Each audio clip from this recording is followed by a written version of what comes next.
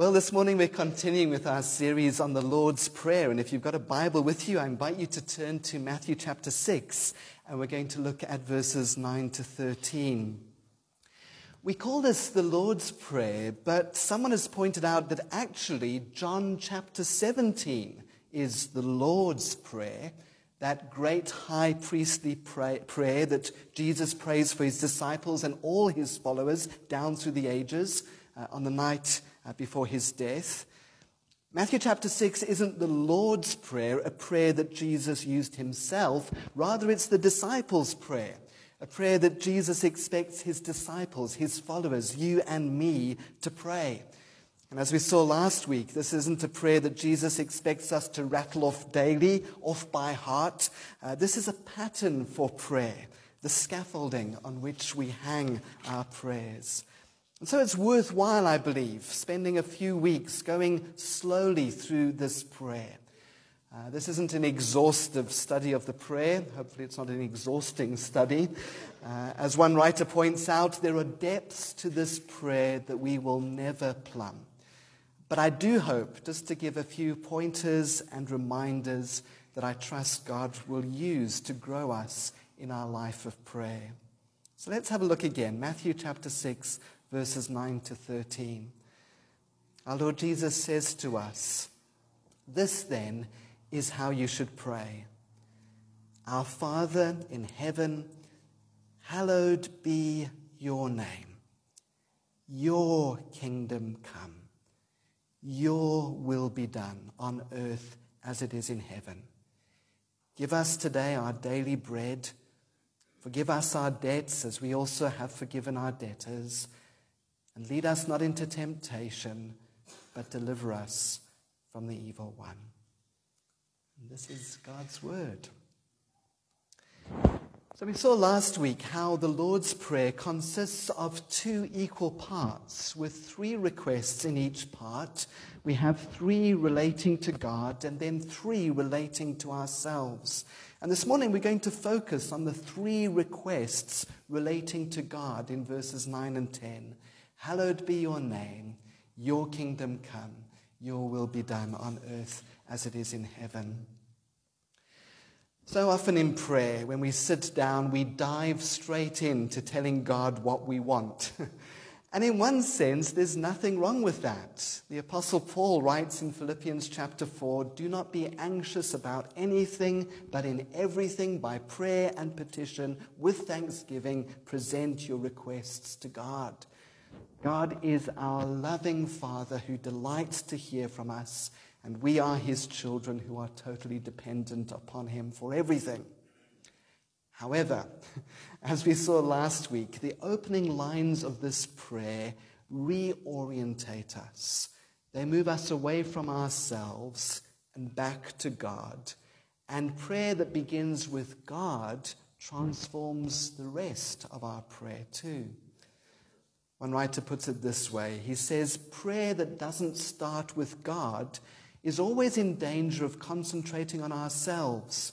Very soon it stops being prayer altogether and collapses into the random thoughts, fears, and longings of our own minds. So let's have a look at these three phrases one at a time. Firstly, Jesus tells us we're to pray, "Hallowed be your name."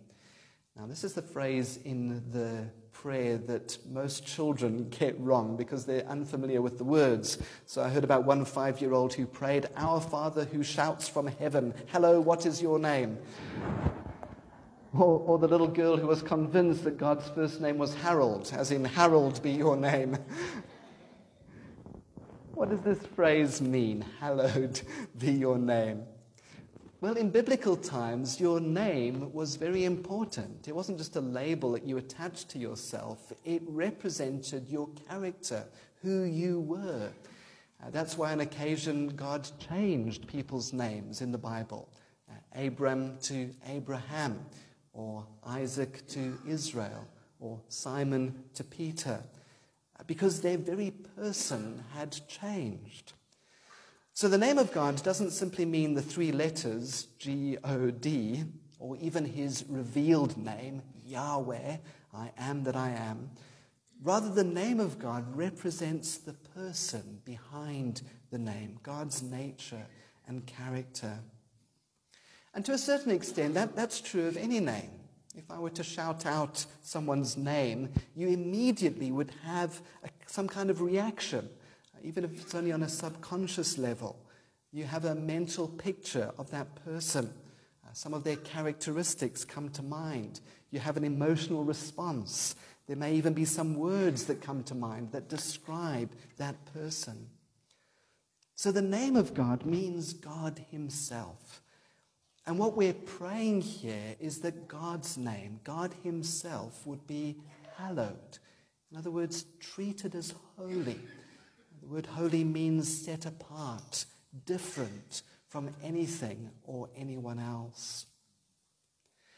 Now, God's name is already holy because he has a name that is above every other name. In the book of Isaiah in the Old Testament, we read how the prophet Isaiah has a vision of God, and there are these living creatures, seraphim, around God, and the seraphim cry out, "Holy, holy, holy is Yahweh Almighty." God's name, God himself, is already holy. What we're asking here is that God would be treated as holy. This verse does speak to the appalling habit that filmmakers and television producers and actors and actresses have of using the name of Jesus as a swear word. To me, the fact that it's only the name Jesus that's used as a curse speaks volumes. What is it about this man's name that you would use it as a curse? There must be something special about it, and therefore something special about him. To me, it's one of the greatest arguments for the truth of Christianity. But as I've got older and Jesus has become more precious to me, so to hear his name abused and belittled becomes more and more painful. But we're not asking merely that God's name be hallowed by the world in general, as much as we long for that. We're praying that God's name would be hallowed by us, by me. Lord, may you be holy in my life. May the relationship that I have with you through your Son, Jesus Christ, be different from any other relationship that I have. May you be my Lord, my Master, my Commander-in-Chief.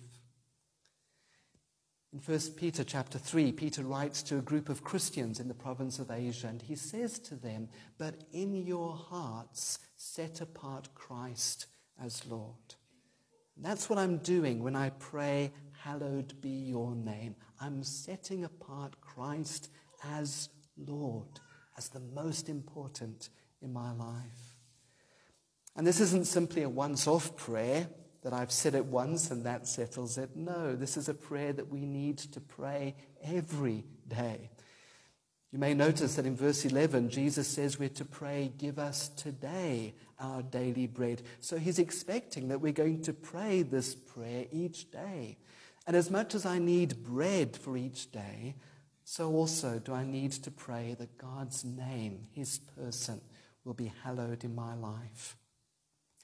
And not merely at the beginning of each day, but throughout the day, subconsciously asking, in this situation, in this conversation, in this interaction, what will bring honor and glory to the name of Jesus? You see, the problem is that I've got a name as well, don't I? As Pastor John Stott points out, it's a characteristic of our fallen human nature that we are vitally concerned with our own little name. And you can test this for yourself. If you go back to your old high school and you walk down that corridor with all of the photographs of the matric students from each year, and you stop in front of your year, who is the photo or who is the picture that you look for first? It's you. You want to try and find yourself in the photo. Or there's the group photo of the office staff or the church camp. Who do you look for first? You. We like to see our name, whether it's on a nice brass plaque at the office or whether it's in the newspaper or in the school magazine. We want our name to look good. We like to make a name for ourselves. We like to get a name for this or that or the other. And equally, we're concerned and agitated when our name is tarnished, when people gossip about us and try to damage our name. We're concerned and preoccupied with our name. But as a Christian, my primary concern should not be with my name, but rather with God's name. Lord, may your name be treated as holy in my life, and may your name be glorified through my life. Secondly, in this prayer, not only should I be concerned with God's name, but I should be concerned with God's rule. Your kingdom come. Lord, may you reign. Now again, just as God's name is already holy, so God already reigns. These words don't refer to God's ultimate sovereignty whereby he rules the universe. We're not praying, God, don't drop anything. God already reigns. In the words of Ephesians 1, God is the one who works out everything in conformity with the purpose of his will. No, what we're praying is that God's rule and reign will be extended, and in at least 3 areas. Firstly, as one writer points out, we're praying for God to extend his control in the lives of those who are at present rebels against his love. It's a prayer for the spread of the gospel. And notice that this is something that we're asking God to do. Now, we do have a part to play. We have a responsibility to share the gospel through our words and through our lives. But ultimately, God does the heavy lifting here. He is the one who's at work. Some of you may be aware of the fact that there appears to be a revival breaking out in the Asbury University campus in Kentucky in America. It's a Christian university, and every Wednesday they have a chapel service, and some of the students bunk. And on Wednesday, the 8th of February, they had a chapel service, and after they'd sung the closing song, the students stayed, singing and worshiping and praying, and they stayed, and they stayed, and they stayed, and as far as I know, they are still there. It's deeply moving to see. But what was particularly significant to me was watching the video of the chapel service that initiated the revival. Somebody sent out a YouTube link to what the preacher had said, and of course, being a preacher, I thought, well, what was this great message that was shared? And it was just an ordinary message. The speaker was an ordinary college pastor, just as young adult pastors can be. Occasionally he was a little bit, to me, towards the edge. But he spoke very simply on Romans chapter 12 and the need for Christian love in the light of Christ's love for us. There was no hype, no yelling, no smoke machines or laser lights or impressive PowerPoints. From a human perspective, there is absolutely nothing at all to explain why university students are still sat in the chapel experiencing and practicing the presence of God, which is precisely why it appears to be a genuine work of God. As the founder of, I think, Scripture Union put it, if you can explain it, then God didn't do it. We are called to preach the gospel, to share the good news of Jesus with words and with actions. I hope that you know that each one of us here this morning are full-time Christian workers. You are a hospital chaplain, or you're a school chaplain, or you're a company chaplain, or you're a chaplain to a retirement home, or you're the pastor of a small home group. And at the same time, as we are sharing and preaching and living out the gospel, we recognize that it is God who works, that while we plant and water, it is God who makes things grow. In Mark chapter 4, Jesus speaks about the kingdom of God, and he describes it like this. This is what the kingdom of God is like. A man scatters seed on the ground, night and day, whether he sleeps or gets up. The seed sprouts and grows, though he doesn't know how. It's like a mustard seed, which is the smallest seed you plant in the ground. Yet when planted, it grows and becomes the largest of all the garden plants, with such big branches that the birds of the air can perch in its shade. The kingdom of God is growing slowly, sometimes unseen, but it's growing. And so we pray, Lord, may your kingdom come. May more and more people come into a relationship with Jesus. Secondly, the prayer, Your Kingdom Come, reflects one of the earliest prayers of the Christian church. Maranatha, come, Lord Jesus. You'll remember the second last line in the Bible in the book of Revelation. We read how the Lord Jesus says, yes, I am coming soon. And the response of the church is, amen, yes, Lord, so be it. Come, Lord Jesus. And we're reminding ourselves that one day we will see Jesus face to face. He's created us specifically for this relationship with him. We get to live with him this side of the curtain for 50, 60, 70, 80 years, and then we spend eternity with him. And this prayer reminds us that one day God's kingdom will come and there will be no more death or mourning or crying or pain, for the old order of things has passed away. So we pray for gospel expansion, we pray for Jesus' return, but there's a third, a more personal element to the prayer, Your Kingdom Come. We're asking that God's reign and rule will extend in our own hearts and lives. You see, the problem is that while we have a name, we also have a kingdom too. I've got a kingdom. Your kingdom is that little sphere in which what you say goes. Your kingdom is the range of your effective will. Actually, it's only what's inside of me and this that I possess that is actually my kingdom. I can really only control me, but we like to test and see how far we can expand our kingdom, can't we? If you have two children in the back of the car, what is one thing that they often do? They work out where their kingdom is. They draw a line down the back of the back seat. This is my kingdom, and that's your kingdom. And you'd better not come into my kingdom. And then they have a war over their kingdoms. Dad, he's in my part of the car. And then what happens? Well, Dad turns around and says, do you want me to come back there? Because Dad thinks that the whole car is his kingdom. I have a kingdom, and I get very upset when my kingdom is challenged. And that's why it's very difficult to pray this phrase of the prayer, because what am I doing? I'm giving up my kingdom. Lord, may your kingdom come in my life. There are areas of my life where you are not in control. I'm trying to handle that part of my life on my own, or I'm hiding that part of my life from you, Lord. Lord, may your kingdom come in my marriage. Lord, may your rule extend in my home. Lord, may your rule extend in our church. Lord, may your rule extend in our world. And then thirdly, as followers of Jesus, not only should our primary concern be for God's name and for his kingdom, but our concern should be for his will.